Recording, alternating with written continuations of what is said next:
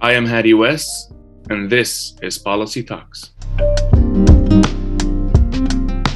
Welcome to Policy Talks, a show of policy analysis and international affairs.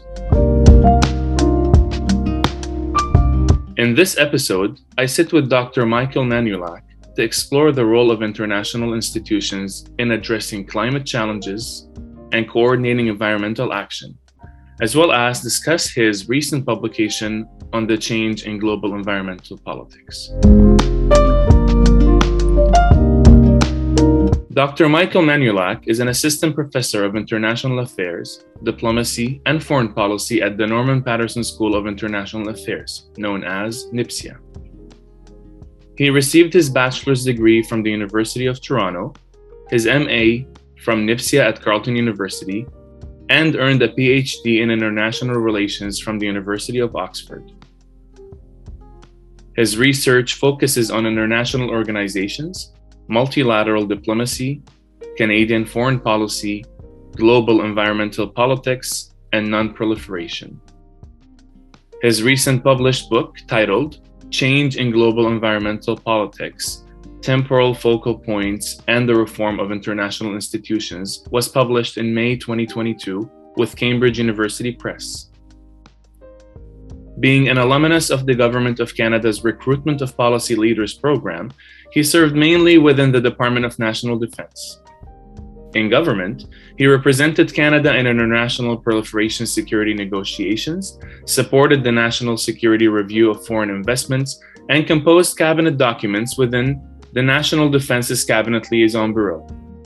He is a fellow at the Balsillie School of International Affairs at the University of Waterloo and at the Canadian Global Affairs Institute.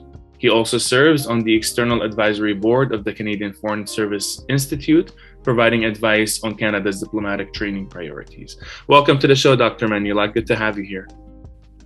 Great to be with you, Hadi. I'm really looking forward to the conversation. Thank you. A brief reminder to our followers and listeners that all opinions discussed today are reflective of the individual person expressing them and do not reflect the views of the interviewer, iAffairs Canada, the Canadian Foreign Policy Journal, the Norman Paterson School of International Affairs, or Carleton University.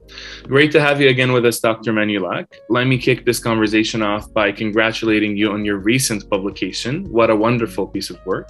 How does life feel following a significant publication like this one? Oh, life is good.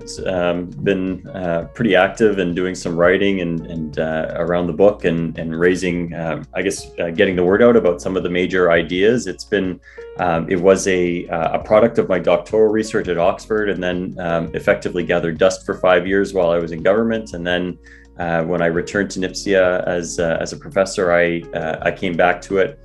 Rewrote more than half of it for the purposes of the book. Some of it gained, additional perspective from my time in government. I got to deepen the research in a few areas, add a new chapter, revise heavily, and completely rewrite other chapters. But it's been a long-term project, and so it's wonderful to see it out.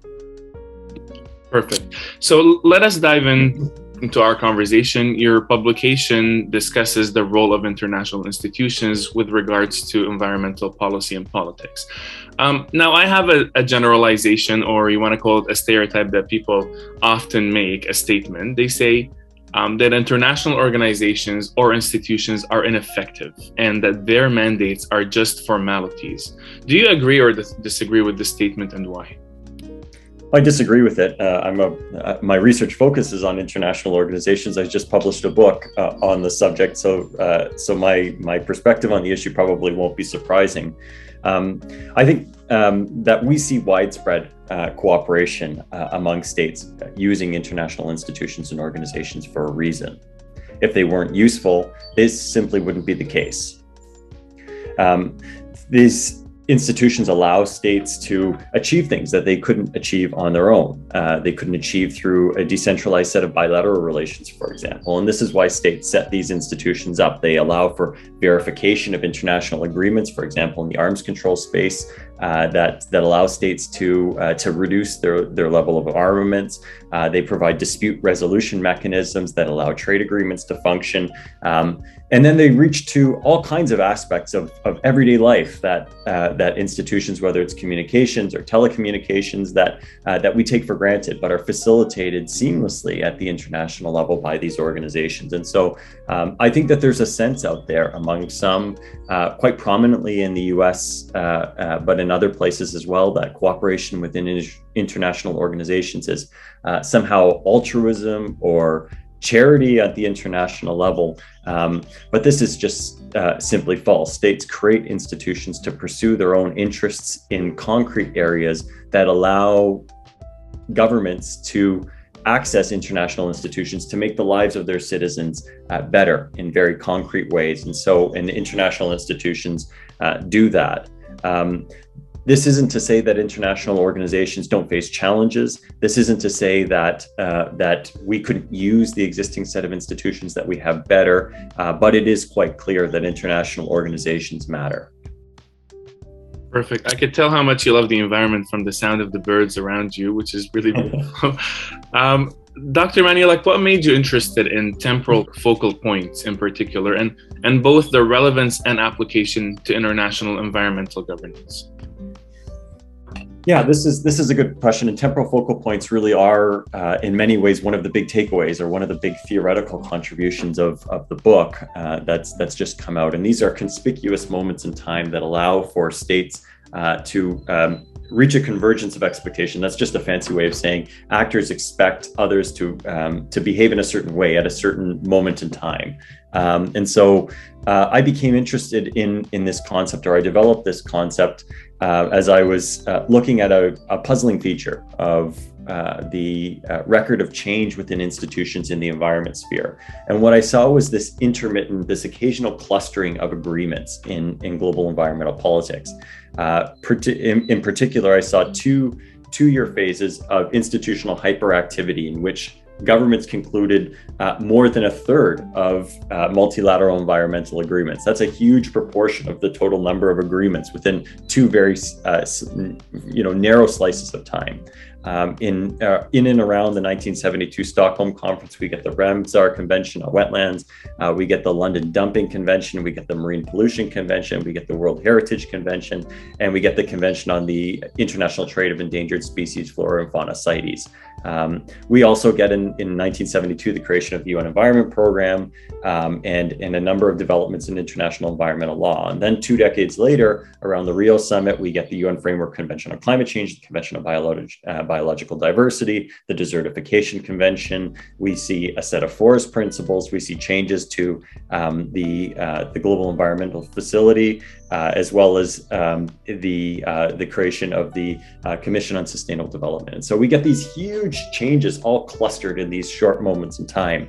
I became interested in why this was the case. How are we getting this? Because this couldn't be just a random occurrence. If cooperation was being driven just by developments in the set of cooperation problems, then we would expect these to be built upon, say, a problem arises with wetlands, then we develop a convention around wetlands. Say marine pollution becomes a bigger problem because of some change in industrial activity, then we would expect maybe at another point in time we get a convention around that. But instead, we're seeing all of these states getting together to address these issues in a really clustered way.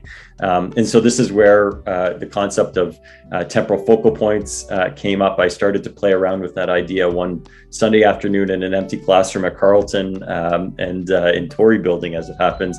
I started to play around with this idea in which there might be these moments in time where states expect others to behave in a certain way, and that leads to them to make the major political and analytical investments to change their bargaining behavior in relation to that time frame and to conclude a whole set of agreements in a clustered way. So I studied the way that states are able to coordinate their activities at certain moments in time and their expectations at certain moments in time to facilitate large-scale institutional change. Sweet. At IFRS Canada, we always like to analyze things or explore things from a Canadian point of view. And on that, I'll ask you, where do you see Canada's role in international environmental institutions? How can we help catalyze an opportune time for global environmental politics to change in ways that address coordination challenges? Yeah, Canada has traditionally been a real leader, a real architect in global environmental governance. We were probably one of the top 2 or 3 most influential actors at the 1972 Stockholm Conference, which is really the birth of multilateral environmentalism. We're celebrating the 50th anniversary of that conference. We introduced a set of legal principles that sought to further the development of environmental law, international environmental law. Some of these principles have been taken up in the current discussions, or the discussions that have been ongoing on a potential global pact on the environment that might provide a kind of legal foundation for international cooperation in the environment sphere. Canada was an original proponent of what became the Brundtland Commission in the early 1980s, and then the Brundtland Report released in 1987. Canada hosted, of course, the pivotal conference that led to the Montreal Protocol on CFCs and the depletion of the ozone layer. The Convention on Biodiversity Secretariat is hosted in Montreal, a recognition of Canada's leadership in this space. We hosted the Toronto Conference, which was one of the pivotal meetings on climate change. So Canada really has a record in the environmental space as a leader. In recent years, it's faced some challenges, I would say. Particularly, tackling climate change presents some real important challenges in terms of the oil sector in Canada that perhaps has slowed Canadian leadership, but Canada has traditionally been at the forefront of these. And I think one of the reasons, or 2 of the reasons why Canada has been, is we're the second largest country in the world. We have there's a lot of environment in Canada, and we have large coastlines that have pushed forward. So many of these issues are actually highly relevant, and many of the technical and cooperative and scientific endeavors pursued at the international level really are of concrete benefit to Canada. So there's that aspect. The other piece of the puzzle is that we have a big neighbor to the south. And so Canada has traditionally sought to manage an asymmetrical bilateral relationship with the United States via multilateral institutions. And we sought to do this at the 1972 Stockholm Conference. We sought to do this over the longer run on issues of acid rain that came to a head in the 1980s. And so there really has been, these have really motivated Canada to be a leader and a player in this space. I think looking forward, there are many opportunities for Canada to play a leading role. I'll just talk about one of them. It recently came out, I think it was just last week, that Canada would be hosting the second stage of COP15 for the Convention on Biological Diversity, and this is going to be hosted this December in Montreal. We're facing a real crisis at the international level on biodiversity. There are more than 1 million species in danger of extinction, facing extinction globally.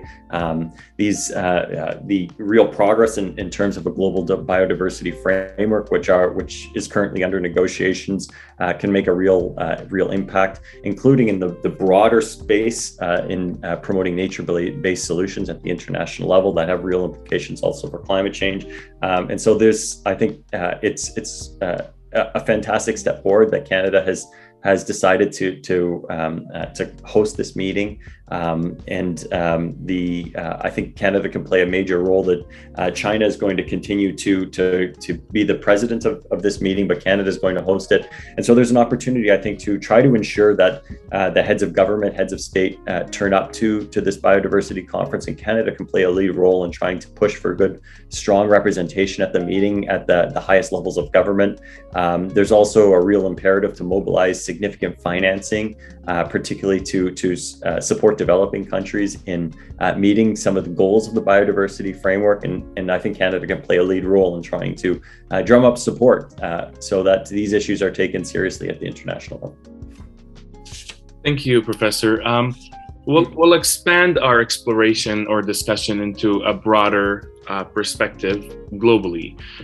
Based on your research and understanding of Canada's position on environmental priorities, which we just discussed in our previous question, which countries do you see aligning with Canada on addressing international environmental issues?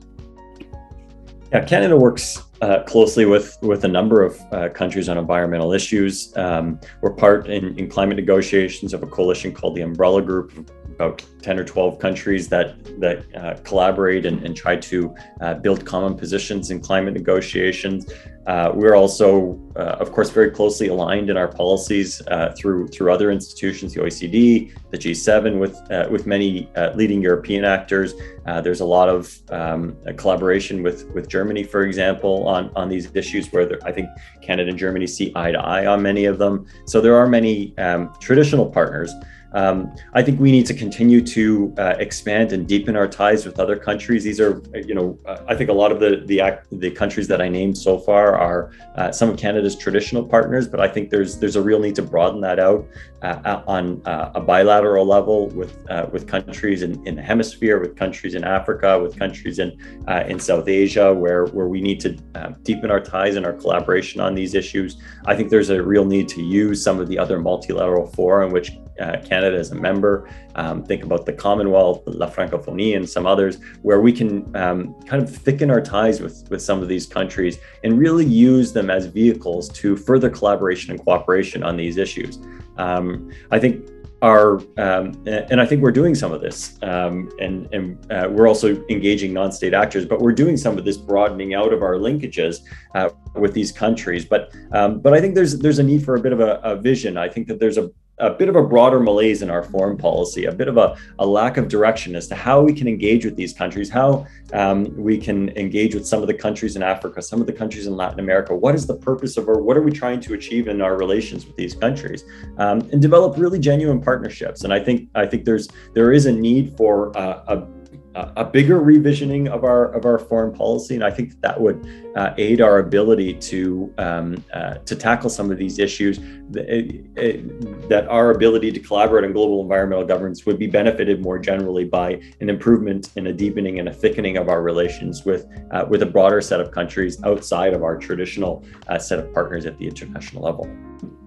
So what geopolitical trends do you predict will impact global environmental governance in the future? Yeah, I think the big one is increasing great power competition and polarization at the international level. This has really been accelerated by Russia's aggression in Ukraine, but this is of course been a longer term trend, particularly in terms of competition with China. And I think that there's a real risk, and I think we are definitely moving into a world that is increasingly polarized. We talk fairly casually about the risks of a new Cold War in the international sphere, and we're seeing that. We're seeing increased cooperation in NATO on our end. We're seeing tighter ties between China with certain other countries, and I think we're definitely moving into that sphere. But we also have a set of problems that can only be addressed at the global level. They can't be addressed in regional organizations or among groups of democracies, for example, where these issues, climate change, pandemics, for example, need a truly global response. Local, national, regional responses are important, but they are definitely inadequate to the challenge. And so I think we need to put climate front and center. And here we need, I think, a prerequisite to us addressing this issue is better cooperation between the United States and China in furthering their shared interests on these issues. I think from a Canadian perspective, a return and a global perspective, a return to great power competition, a return to some version of the Cold War is not in anyone's interest. It's definitely not in Canada's interest. And I think we are now entering a crucial decade in terms of tackling climate change. I think the effects of climate, already irreparable, are going to be increasingly so if we cannot take action in the next decade on this issue. And so this geopolitical trend toward great power competition is coming at exactly the wrong time. And all countries, including Canada, especially Canada, perhaps, have an interest in trying to ensure that we are not sleepwalking into some period of great polarization and division where these countries, where the big powers are not able to cooperate and collaborate in furthering shared interests on issues like climate change. And so it is absolutely should be a focus I mentioned already in this interview the biodiversity conference, the fact that China, which was originally going to host the meeting that has now moved to Montreal, is going to continue to be the president of perhaps furthering cooperation, collaboration, productive collaboration among Canada as the host country and China as the president could perhaps create a framework for collaboration on these issues where shared interests are concerned, and building up points of connection and interface. Professor Manielak, I don't think it's possible to talk about environmental issues and not explore or note Indigenous issues related to this. We know that global environmental issues can affect Indigenous peoples and communities and their lands. How can international environmental institutions prioritize these communities to ensure that they are not affected by environmental issues that are currently occurring? Yeah, that's a big issue, and the short answer is there's probably no way to ensure that they're not affected by these, because we're all affected by these issues. Environmental issues are Indigenous issues, and so this is really important. And I think we need to do a much better job in our foreign policy more generally, our environmental policy more generally, in ensuring that Indigenous communities have a real influence on these things, that these perspectives are filtered into the process and shape Canadian policy at the international level. Indeed, climate change is impacting the livelihoods and the ways of life of many Indigenous communities, including in Canada, in negative ways. And so there needs to be, I think, a broader effort to ensure that these perspectives are reflected, are brought into the picture. I know that the government has recently just released an effort to collaborate more with Indigenous communities in the preservation of species at risk, which are also affecting the livelihoods of many Indigenous and Aboriginal communities. But we need these voices finding expression within the global biodiversity framework being negotiated, and Canada needs to play an active role in ensuring that these perspectives are brought into the picture, and that we understand the implications of climate change and biodiversity loss, of the triple planetary crisis in the lives of Aboriginal communities, of Indigenous communities in Canada, and ensure that these interests are protected and serve as and are fundamental to Canada's position within these global negotiations. Thank you. Now we're talking about solutions and frameworks. And my question is, after these solutions and frameworks are devised by international environmental institutions, how can these organizations ensure that developing countries and or fragile states are equally prioritizing them as developed countries? Yeah, we know that developing countries are being profoundly affected by climate change. These are some of the countries that have the least capacity to, in fragile states, have the least capacity to adapt to the impacts of climate change. Just this past February of this year, the Intergovernmental Panel on Climate Change released, within the context of its sixth assessment report, the findings of Working Group 2 on impacts, adaptation, and vulnerability. And one of the findings was that between 3.3 and 3.6 billion people are already vulnerable to climate change. That's 40% of the world's population. And most of those people live within developing countries. And many of those countries, I should add, had very little role actually in creating the current climate crisis. Take the countries in Africa, I think combined, they've contributed about 3% of global emissions. Yet they are disproportionately experiencing the impact of climate change, whether it's droughts, floods, food insecurity. So some of these impacts are being felt disproportionately by the people who have had the least effect or least impact on global climatic systems. So I think we need to address this. This is, we have to call a spade here. This is a profound injustice. And the international community, Canada included, has a responsibility to address these issues and address them in a full, in a serious way. Clearly, we have to up our commitments on climate. We need to meet our mitigation targets. We've set fairly ambitious targets. We can continue to set more ambitious targets, but now it's time to walk the walk instead of talking the talk, and really implement the commitments that we've made at the international level toward net zero, by mid-century. And so we need to do that. We need to meet and exceed at the international level the $100 billion commitment in financing, which we've still, when I say we, I mean the international community still has somehow found it not possible yet to meet, though they're starting to approach it on an annual basis in terms of financing to support developing countries. We need to do much more on adaptation. There's a moral imperative to help these countries, these highly vulnerable and fragile countries, in adapting to the worst effects of climate change. We need to do this simultaneously. This isn't a matter of curtailing mitigation to support adaptation. We got to do both of these things at the same time to meet the challenge that our country, that Canada and other developed countries contributed to making very significantly. And then we need to take seriously, there's been increasing conversation of a loss and damage facility at COP26 in Glasgow. We need to take seriously the need to consider these issues as well. I know that there's a lot of uncertainty, but there is a profound international and moral imperative to tackle this issue in a way that really helps protect the world's most vulnerable and world's most fragile states. But in your opinion, what's the current situation? I mean, what are the biggest challenges being faced or facing the United Nations in pursuing sustainable development in the environmental field? What is currently being done to overcome these challenges, and who are the major stakeholders in your opinion?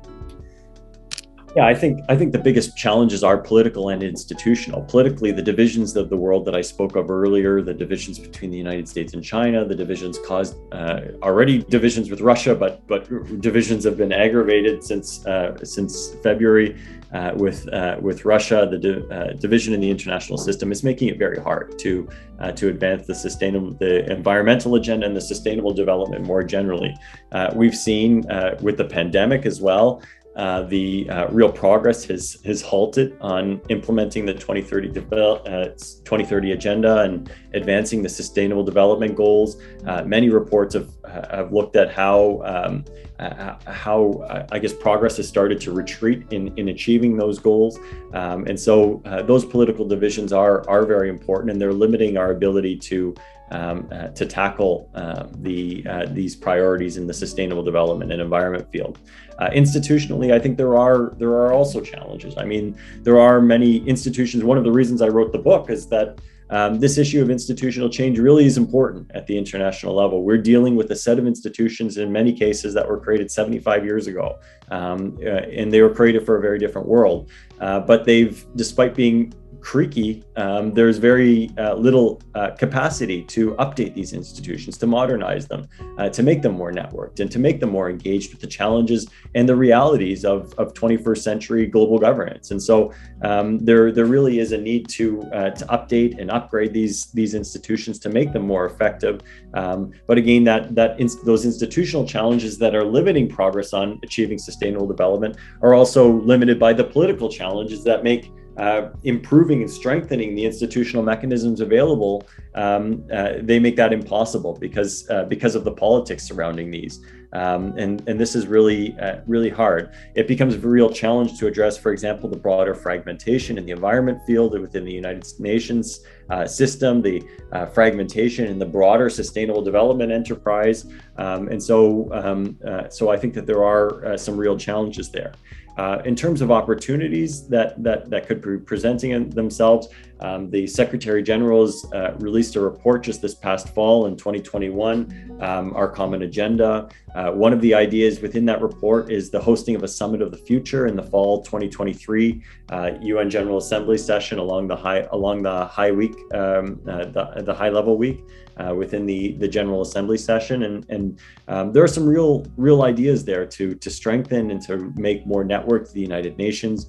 One idea, for example, is to transform the now moribund Trusteeship Council. It hasn't met since 1994, and to transfer it into a trusteeship organization for addressing issues of the global commons and of sustainable development. That would really up the institutional capacity, potentially the institutional capacity to address many of these issues. I think states need to take these issues carefully. They need to really work together to modernize the institutions and use that modernization and that broader effort to overcome some of the political challenges that are hindering opportunities or hindering the ability of states to upgrade and to modernize the current institutional structures of the UN system.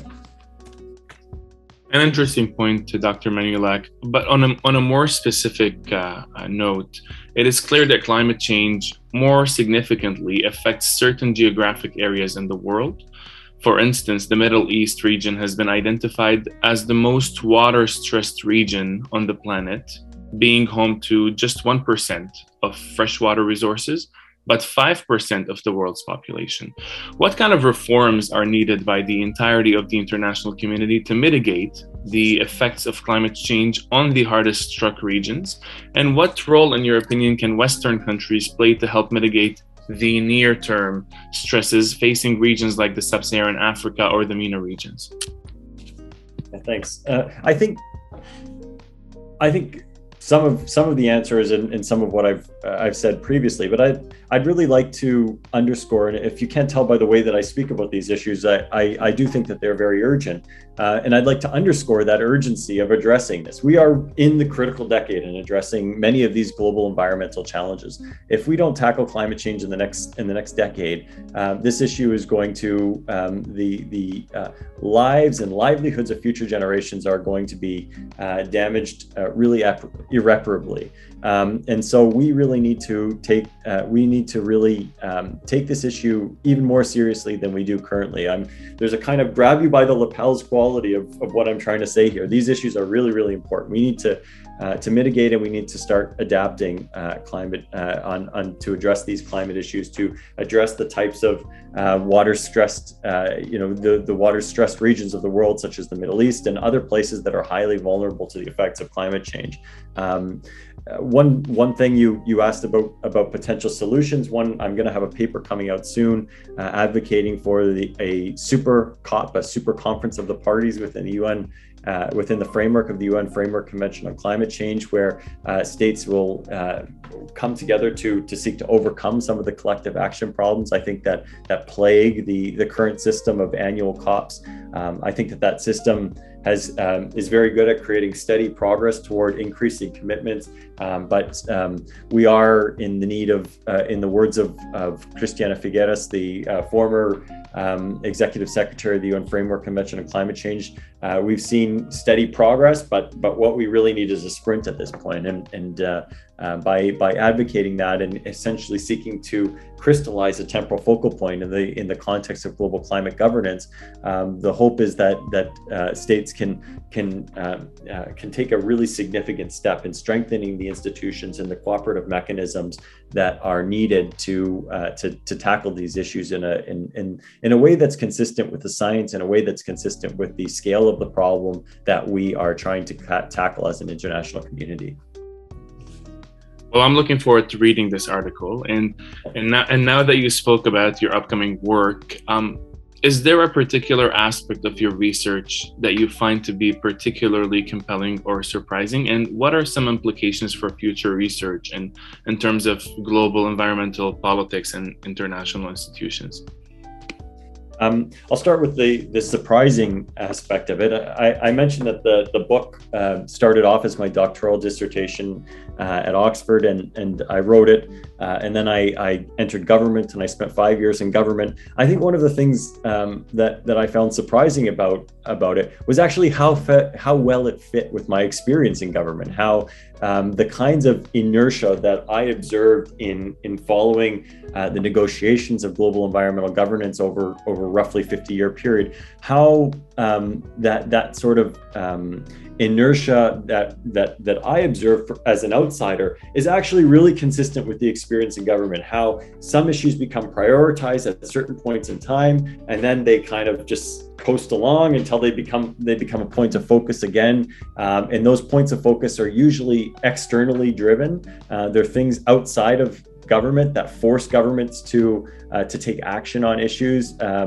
So I think I obviously, as when you're doing research, you try to create something that is realistic as possible. But when I was in government, I was seeing temporal focal points all over the place. And so it led me